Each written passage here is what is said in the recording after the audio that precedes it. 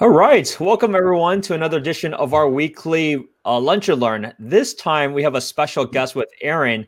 Usually, I have realtors across the country, but I want to include insurance in general because there's so many things going on, especially right now with the fires. But just in general, I feel like there's not much education in this space. Like I myself, I'm not really sure even personally what to always look for when it comes to insurance. And I'm pretty sure a majority of people feel that way. People may have a standard insurance that they have in mind, whether it's home, auto, umbrella. But Aaron will be able to give us some more light as to what are the questions and scenarios we should all be asking ourselves, but also how do we make sure we're being protected, but at the same time not overpaying for things that we may not need. So really looking forward to this conversation. It's going to be a good one. Now, before we do the intro, as usual, if you or anyone you know is considering to buy or sell here in the Bay Area, let me know. It's never too early to have a conversation. I've been able to help already over 20 people through these means that have reached out here through my podcast and through the videos that I post. So you certainly would not be the first one. So don't feel afraid from that perspective. And it's always been a lot of joy for people that have been able to find value through the shows. Without further ado, let's get going. So, Aaron, welcome to the show. Please tell us a little bit about yourself. When did you get into the business? And actually, what did you do prior to being in insurance? Thank you for having me, Spencer. Really appreciate you giving me the opportunity. So a little bit about myself. I was a SF State student, got out of college, and was working at Coldwell Banker as a marketing director. Did that for a few years and ended up doing Social Security, went public for 8 years. And after that, decided I wanted to do something where I can work for myself and set my own schedules and actually interact with people because I like to work with people. So I jumped into the insurance 6 years ago and started my own agency and never turned back. Love it. Grew my business and been agent of the year 3 years out of the 6. Amazing. And just kind of walk us back when you first got started. Like, was it like, tell us kind of the trajectory. Was it a really fast start? Was it slower than what you expected? Tell us kind of the early days and then kind of like how you generate business and how you handle the business these days. Yeah. Well, the pressure was on once I signed my contract with Farmers because basically I had a 3-year contract and I had minimum quotas I had to meet. And so basically you got to hit the ground running or, let's just say you stop halfway or whatever, you're done. They cut your contract and they end you as an agent. So you kind of really have to prove yourself. So I definitely hit the ground running and worked really, really hard in basically doing a lot of networking, learning a lot about the products that we offer, learning about the ins and outs of claims and everything, because I want to make sure if I'm going to talk to a client, I want to make sure I know what I'm talking about. And I want to make sure I'm properly insuring my clients. And then that's how I grew my business. A lot of my business right now is mainly from networking and referrals of referrals, and so on and so forth.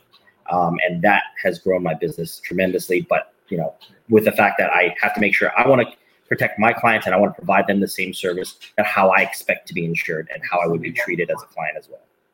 Nice. And for you, were you always at Farmers, and why did you choose Farmers versus the other providers? What are the main differences from you as a business person on your end? And then what is the difference from just the general industry, whether it's like an Allstate, State Farm, and these other companies? Well, the reason why I chose Farmers is a great company. They've been around since the 1930s. They've been around for a long time. They're a great company. Their branding is there. But the main reason I chose Farmers is because of the legacy. Meaning, if let's just say after I grow my book to a certain size and I feel like retiring, I can pass this book on to my kids and they can take over my business. Whereas if you're with like State Farm, you cannot pass it on. Basically, you give it back to State Farm and State Farm gives it to someone else to manage. So it's kind of like my little retirement plan, basically, have my kids, take over the book and this way the clients can still, somewhat interact with me, even if I'm somewhat retired. That's the main reason why I jumped on with Farmers, that and the branding and how long they've been around in the market. Got it. And they don't need to be a licensed agent. Like your kid doesn't have to be anything involved with the business per se. Is that fair to say? No. They definitely do have to be a licensed agent. So my kids are only one right now, so they're not going to take over for years. So, over the years, I'm going to, if they decide they want to jump into daddy's business, then we'll get them licensed, get them trained, how to manage staff, learn the products. He's going to have to pay his dues and do everything I had to do, and proving himself that I can safely let him take over the business. So that, definitely that's going to be required later on down. And then, so in the real estate business and somewhat of the lending business, there are measurements of how people can see whether they, an agent is a top producer or they're just some part-time person. Is there anything like this in the insurance business where there is some sort of semblance of, hey, look, this person is like top 1%, or this person is, just does one a year? Like, is there anything like that outside of maybe Yelp reviews, but is there anything else that can help people find like who's a really good insurance agent? Yeah. So aside from Yelp, which on Yelp, I'm actually, if you look up, Daly City or San Francisco, Farmers Insurance, I'm like the top one with the most reviews and 5-star reviews. I don't have a single review that's anything less than a 5-star. And I tell my clients, if there's anything I can do to improve your experience, I'm always happy to make adjustments so that I can make sure that my clients are protected and make sure that my clients are happy with the service that I've provided. Aside from cost, I don't really get to choose the cost. It's always based on, whatever your driving record is going to be, or whatever your age is, or where your home's located. That's out of my hands. But other than that, you can look me up on Farmer's website. And if you type up my name, it'll tell you how many reviews and of my clients has written me reviews and what they think of me as well too. In terms of like an insurance industry standard where basically all insurance agents are rated, there's unfortunately nothing like that, which that's not a bad idea. Yelp is probably, Yelp and Google is probably the best factors that, basically, my clients get to review me on. Mm-hmm. Got it. And so why don't we talk about the business itself of, especially with all the wildfires that's been going on, like, are you dealing with any of your clients that have been affected? And so let's talk about that side, and then we'll talk about like, how can people protect themselves if you guys are even offering that kind of insurance now? So tell us like what's been going on there. Yeah. So fortunately for the people in like, the city of San Francisco, people that live in the city, they're not in a high fire line zone, but there are fires that could happen. It could be a wildfire, it could be a gas leak, explosion, it could be a lightning. For the people that actually am working with a few clients right now that are affected from the wildfires, some live in San Jose, some live in Santa Cruz, some live in the North Bay.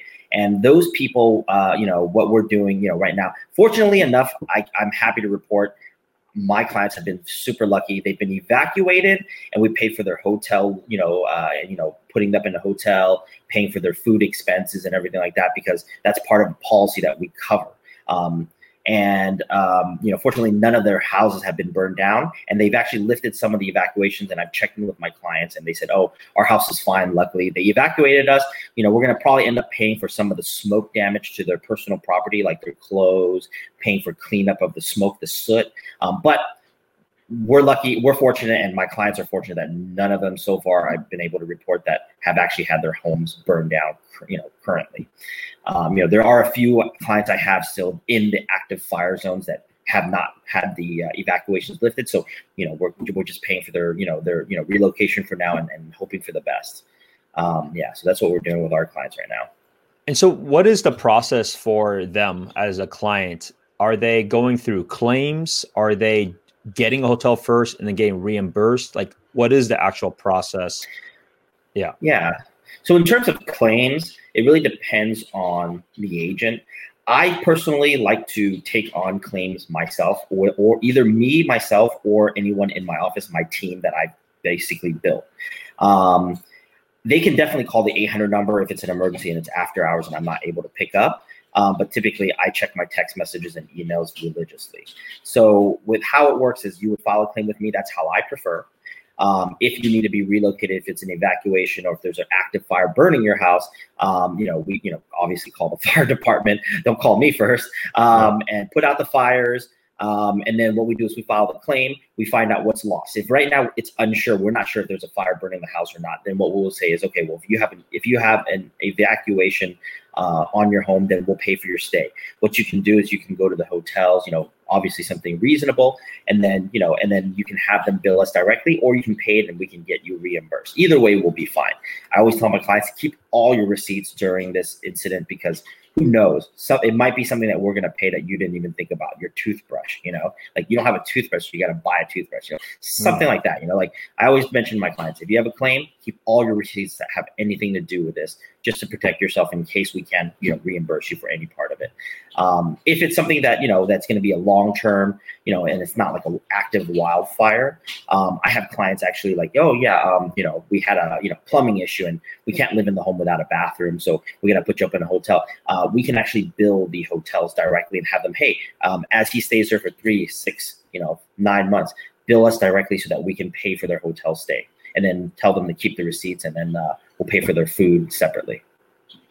Oh, wow. Interesting. And so how do premiums get affected by this? Like when it comes to insurance, I've always thought if it's not a big deal, you don't report it or you don't claim it because it'll impact, your premiums and your profile. Is that the wrong way of thinking of it? And like, how much would a premium change with, someone staying in a hotel for 3 to 9 months is obviously a very expensive. Mm-hmm. So what happens on the other side of I presume they have to pay for it somehow. Yeah. So it really determines. So it's all case by case basis. Obviously, if you caused the fire, you forgot to turn off the stove, or if you left the water running and it caused water damage, that would be negligence on your part. Your premium would be going up higher than if, let's just say, a lightning struck your roof, right? But then also we have to account for what it's going to cost to rebuild. So how much money we pay out, if you're negligent or not, that's going to determine what your increase is going to be. For smaller claims, you're right, and you could be right. Let's just say, depending on what the payout amount is, what your cost of your increase. So let's just say if it's like, I got robbed, I have $1,000 deductible, and they robbed me for $1,200, or $1,200 worth of stuff. They took my bicycle, whatnot. And all right, well, for $200, after we pay out, that might not be a claim you might want to keep, for the type of policy you have, because you might get an increase that'll stay on your record for 3 years. So it really depends. It's case by case basis. It's hard to give you like a standard figure, but what you want to consider is talk to your agents, and they typically will know a ballpark figure what the increase is going to be based on what happened. Are you negligent or not? What is the payout going to be after we pay out the claim? And then they'll kind of give you an idea. Oh, we estimated we're going to pay you X amount of dollars. So then you can talk to them and ask them for advice. Do you think it's worth keeping the claim or withdrawing claim? If you withdraw the claim, it's a $0 claim and it will not affect your premiums. So you can always file a claim.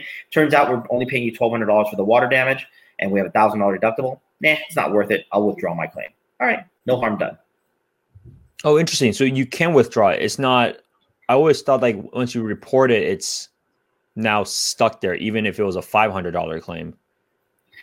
We will always be able to track the claim, but we will not increase your rate if it's a $0 claim. And I'm speaking for farmers. I can't speak for any other companies. I'm sure there are some companies that may increase your premium if you have a $0 claim just for inquiring. I'm not sure which company. I don't want to name any names, but I only want to speak for my own company. So for farmers, yeah, if it turns out to be a withdrawn claim, it's $0 that was paid out. Basically, if it's under the deductible or you withdrew your claim, we don't increase your rates. We just assume that basically we look at it as if it never happened. I see. Now with all the wildfires going on, since it's in one way it's the past, but it's also seems clearly top of mind for a lot of people. Is wildfire in general covered as part of basic home insurance, or is that a separate line item, or it depends on where you live? Yeah, so definitely dependent on where you live. So every carrier is going to have their own appetite for what areas they want to include what coverages for. So like some areas will say, well, we're going to include fire. Like if you're in the city, it's low risk for fire, wildfire, all that stuff. If you're in a high wildfire hazard zone, then they may say, you know what, we're willing to insure you for everything else other than fire, meaning we'll cover your theft if somebody robs you. We'll cover if your home collapses out of nowhere. We'll cover water damage. We'll cover the liability if someone slips and falls, but we're going to exclude specifically fire. And then you can get your fire policy on a separate policy, separate coverage somewhere else. So that's a possibility. It all depends on the area. I have a lot of North Bay and a lot of Santa Cruz areas in the high, wilderness areas. A big handful of those will most likely need a separate policy for fire. But it depends on the carrier as well. Some carriers will say, you know what, I don't mind. So I've seen some carriers like State Farm might have a less of an appetite for certain areas, and I'll have insurance for them, which will include fire. Whereas, it's vice versa as well too, in certain areas that we may not want to touch where they have an appetite for. So it really depends. So if that's the case, is it needed or better to shop around when it comes to policies, given what you just shared? Like sometimes when you mean by a separate policy, is that a separate policy within Farmers, or is that a separate policy with another insurance company? So when I say separate policy, it's it's called the DIC. What you can do is you can get a separate policy like Farmers. Let's just say if we don't insure the fire, I can help you go through the California FAIR Plan to get a fire policy, and it'll still be managed by me. But you would just have two separate policies because our appetite and our risk doesn't allow this area with fire coverage. In terms of shopping for insurance, you can always check. That's that's definitely up to the client, right? If you feel confident with this agent, and he writes you a good policy, but it's two separate policies, and you don't mind it, then that's fine. You might end up paying a little bit more versus someone that is a non-admitted carrier that will accept all the risk, but you're paying less. But if you don't like working with that agent, or that agent doesn't seem competent enough with you, that's your personal choice of whether or not you want to work with them. Same with real estate. If you feel, hey, what's the difference with one person writing me a offer versus another person, right? You want to make sure that you're confident with that person that you're working with. Right. Got it. Okay. Cool. And then what about like flood insurance? I know certain areas it's required. Even if it's not required, can you also order it? What about flood insurance? Yeah, so flood insurance and earthquake insurance in California are always excluded on your policy. Water damage is covered, flood is not. And a lot of people get that mixed up. And I'll kind of explain that a little bit, and I'll talk about flood. So water damage is water from the inside out, such as your garbage disposal malfunctions, your dishwasher, malfunctions, a pipe bursts in your house, your toilet malfunctions, your washer dryer malfunctions. That's water from the inside out. So that's typically covered under your policy if you have water coverage on your policy. Flood is typically not going to be covered unless you get a separate policy. For the most part, most companies are requiring flood separately. And flood is water coming from the outside into your home from an overflow of water from the ground up. So if it affects, 2 or 3 or 4 houses and it's overflow of water into your house from the outside in, that's most likely going to be considered as flood.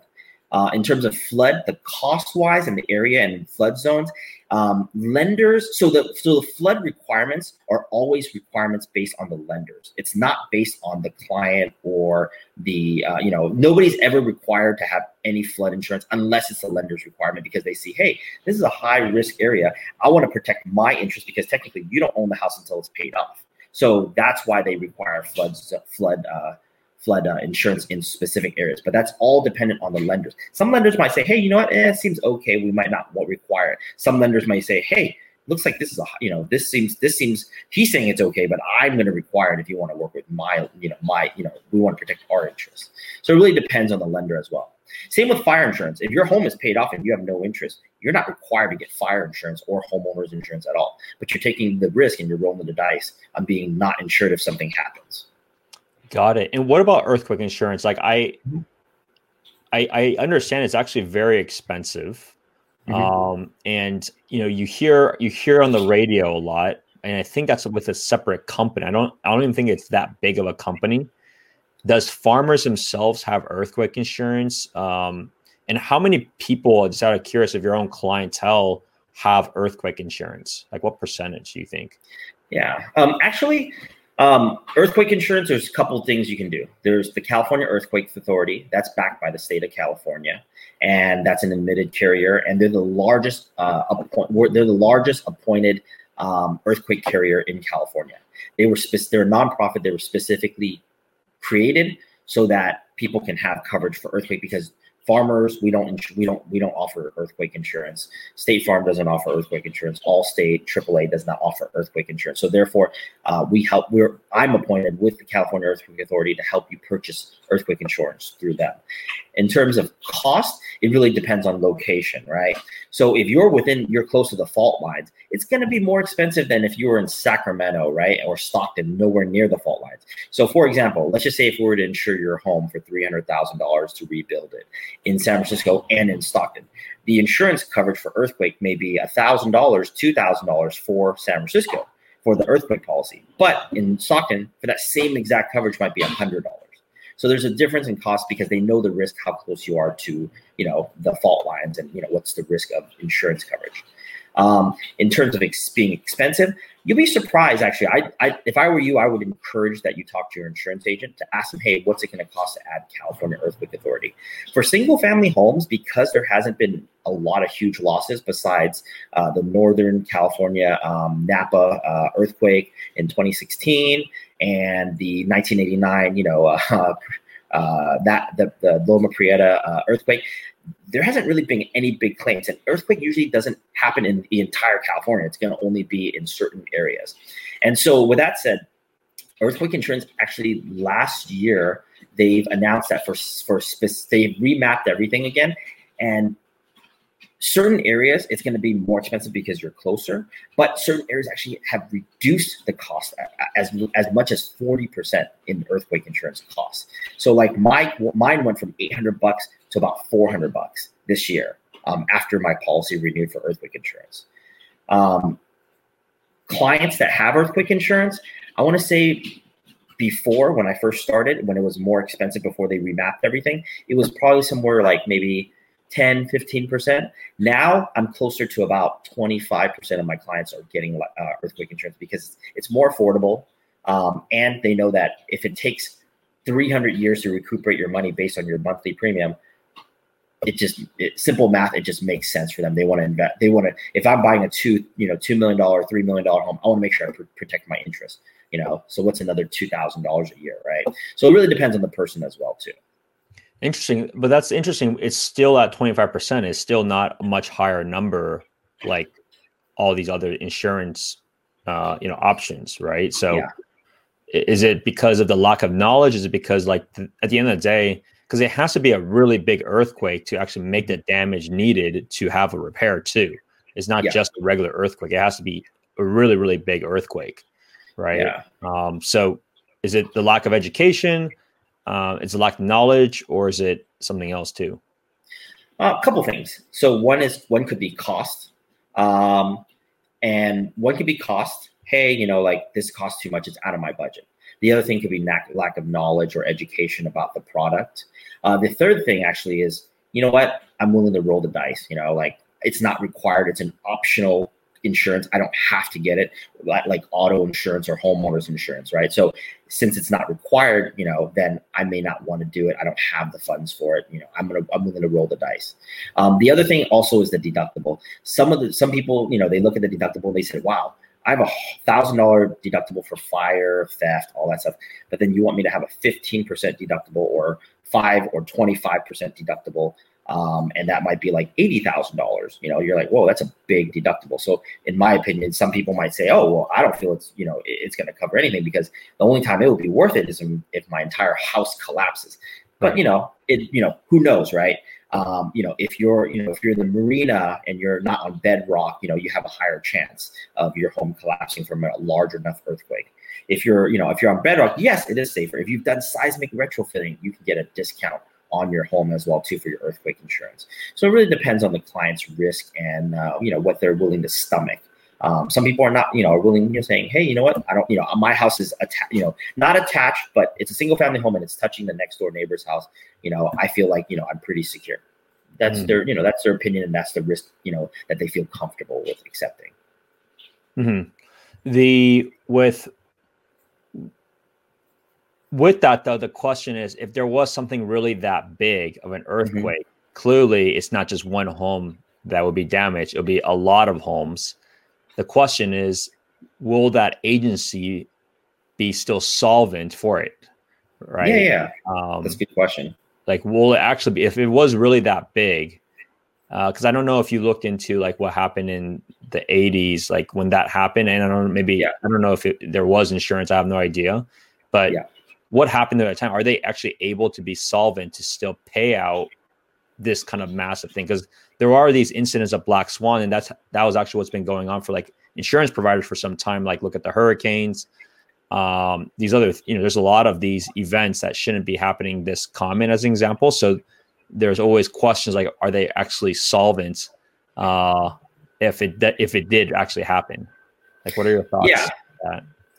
That's actually a really good question. So that's why it's very important to choose a good company, a good carrier. They have to have good history. They have to, you can look at their solvency on AM's Best. You can look them up and see what how much money they have, and if how much money what are they insuring? The dollar amount, and how much they have to pay for all of that. So that tells you, okay, if all the houses were to collapse, will they have enough money to pay?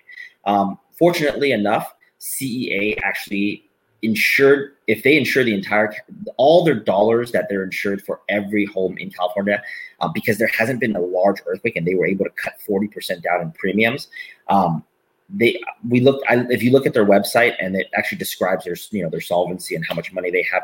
They actually have $80 billion in excess. $18 billion in excess. If they were to pay for every home, they would still have an additional $18 billion left to pay for everybody else if it needed more. But obviously, you only pay for what you get. If you buy $1 million coverage, you're only going to get $1 million, right? You're not going to get extra. But right now, they actually have an excess of $18 billion, which is why they lowered rates by 40% for certain areas. For private earthquake insurances, just check to see if they're admitted or non-admitted, because that makes a difference as well too. So an admitted carrier is, they follow all the standards within California, and they're backed by the state of California, to make sure that they have enough money to pay everything back. If they don't have enough money and they're an admitted carrier, then what's going to happen is they're going to pay you in increments, pay everybody in increments until everything's paid off. If it's a non-admitted carrier that doesn't conform to the state of California standards, then what could possibly happen is, if let's just say they're insuring $100 million worth of properties, and $100 million of it gets burned down, but they only have reserves of 90 million. Then what's going to happen is they can claim bankruptcy, and they don't have to conform to the state of California to get backed up and pay everybody increments. They would just claim bankruptcy and walk away with their hands clean and say, sorry, first come, first serve, take what you can. So making sure that you have an admitted carrier is very important. And then also making sure that it's a company that has a good track history and good enough reserves for everything that they're insuring. So those are three main things you want to make sure you take care of and check when you talk to an insurance company. Got it. Cool. So we'll get wrapped up pretty soon, but a few last questions for either first-time home buyers or just people not as familiar with the insurance space. What do you think are the top 2 or 3 mistakes people make when deciding on either a policy or a provider? Mm-hmm. And if you were to give them just a general advice, as at least to get started, what would you feel like are kind of like the bare minimum things that everyone should have? Yeah. I think that you should definitely make sure you choose somebody competent, rather than, you can definitely, if you feel competent enough to choose your own insurance coverage online, that's fine. I mean, as long as you're comfortable with it. But the one problem, I'm not going to badmouth any companies, but companies like Geico, they're great companies. I don't have anything against them. They're great companies. But the problem with using somebody like Geico is the consumers may not be an insurance professional. They haven't seen all the claims go in and out. They haven't seen, the losses, what could possibly happen. And then and Geico is very clear on their coverages where they list, okay, this coverage covers this coverage covers that. But because the consumer may not have the insurance knowledge or seen that many claims, they may say, oh, you know what, I can just give myself the minimums because it's cheaper. Then when a claim happens, they're like, oh, shoot, I'm underinsured. But they don't realize what could have happened. Whereas if you have an insurance professional do it for you, set up your policy and give you advice on how you should structure it based on, what your current, where do you live? Well, what's the value of your home? What's what assets you have? What do you do for a living? What's your income? Like, how do we have to, make sure to protect you? We are advisors to our clients so that we can tell them, hey, this is what you should do based on the information I was able to collect from you. For example, I've had a client that, they picked out their policy. And then, the reason why they came to me was they said, oh, well, I didn't get paid out when I got rear-ended by an uninsured motorist. I said, well, you should have uninsured motorists and they'll waive the deductible if you selected that coverage. And she says, yeah, I think I did. I said, send me your policy. I took a review of it. I was like, Geico didn't lie to them, telling them that there's no cover, there's no coverage here. You can't select this. Basically, she failed to select it, and she ended up with $1,000 deductible that she had to pay out of pocket for getting rear-ended by an uninsured motorist.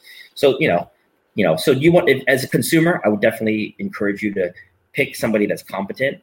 Because I would not write my own real estate offer to somebody because I don't know all the disclosures. I don't know what forms to fill out. I don't know, if I'm making the right offer. I want a professional to do it for me, right? Especially for such a big, large purchase. If you're insuring your home and it's a large purchase, if you're buying a home and it's a large purchase, you want someone that's a professional that can give you proper advice. But do make sure that you're properly insured. If you want to save money, just take a higher deductible. To my clients, let's just say you take $100,000 less on rebuilding your home versus $1,000 more on a deductible, the difference is about $100 for both sides. But I'd rather you be, you'd have to come out an extra $1,000 than to be short $99,000 on rebuilding your home. That's how I see it. But obviously it's up to the client. And that's my best advice. Make sure you're properly insured. Pick a professional unless you feel that you're confident on knowing, what you're doing on insuring yourself. No, that's really good advice. Cause I would probably say I fall in that same trap too, because what Geico and some of these online providers have done an incredible job, which, Farmers, State Farm, in a sense, these kind of maybe not necessarily older companies, but their marketing approach is completely different, right? Like Geico is everywhere on ads. Everywhere. I mean, it has the brand for sure. I would say the brand is probably more valuable, and I think they probably have a much bigger base, but they give you the sense that I think their initial quote was like, you can say 15%, like 15 minutes or whatever. Yeah. Right? So they give you all these things, which it is like their online portal is very slick. I'm a Geico customer myself, but at the end of the day, you have basically a shopping cart of options. Right. And it's your responsibility to pick every single one, whether you know what you're getting yourself into or you don't, versus like, especially with yourself. I think the challenge for a lot of people is that just like in real estate, there's a lot of insurance agents, right? And a majority of insurance agents, just like a majority of realtors are, quite frankly, not very knowledgeable. And they're actually, it'll be a negative impact than even being a positive impact. So I think there is that stereotype that people get very nervous or scared of. A way you're just trying to sell me the most expensive, premium, so you make the most money. Whereas the reality is, it is true on one end, right? If they're a bad insurance provider or insurance agent, then that is absolutely possible. But if they're good, it's really you're that kind of middle ground of the advisor of the space. You'll talk it through. Hopefully you'll give them the right options, and at the end of the day, they're the ones picked, but at least they have the information that they need to make that decision.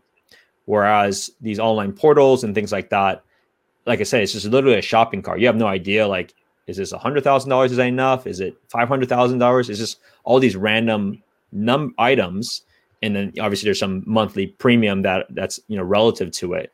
But it's interesting because a lot of the industry, and same with real estate, there's this illusion that people, they make it feel like people know a lot more than they actually do know, which is a very dangerous mentality to be in.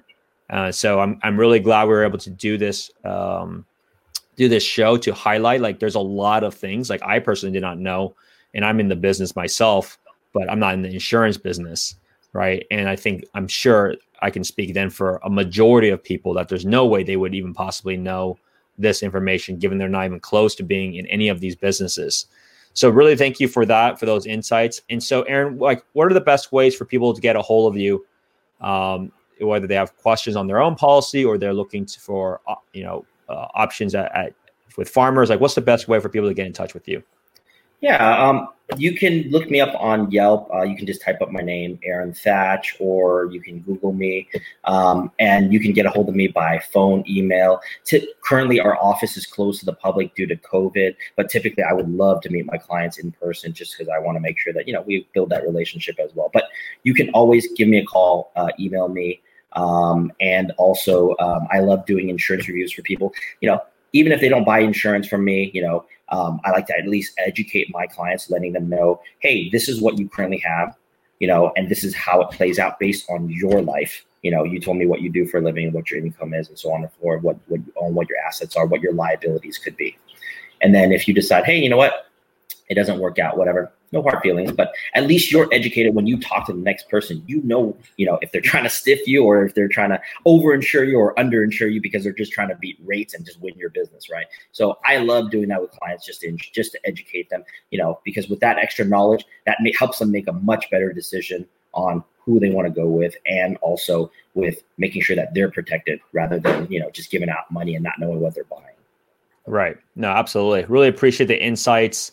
And we'll wrap it up for this one. Thank you guys for attending another weekly Wednesday Lunch and Learn. This time we had a lot of great information related to all things about insurance. So if you have any questions, reach out to Aaron, and I'll see you at the next one. Bye now. Thank you so much for having me, Spencer. You're welcome. Thank you so much for making it to the very end of my podcast. If you are tired of renting in the Bay Area, are a homeowner looking to do a trade up for a bigger home, or are a real estate investor, I would love to connect. Click on the Calendly link and let's set up a time to talk. It's never too early to talk about options and to work out a game plan. I also do have an email newsletter, so sign up on the link in the show notes, or you're welcome to watch all of my content on YouTube. See you at the next one.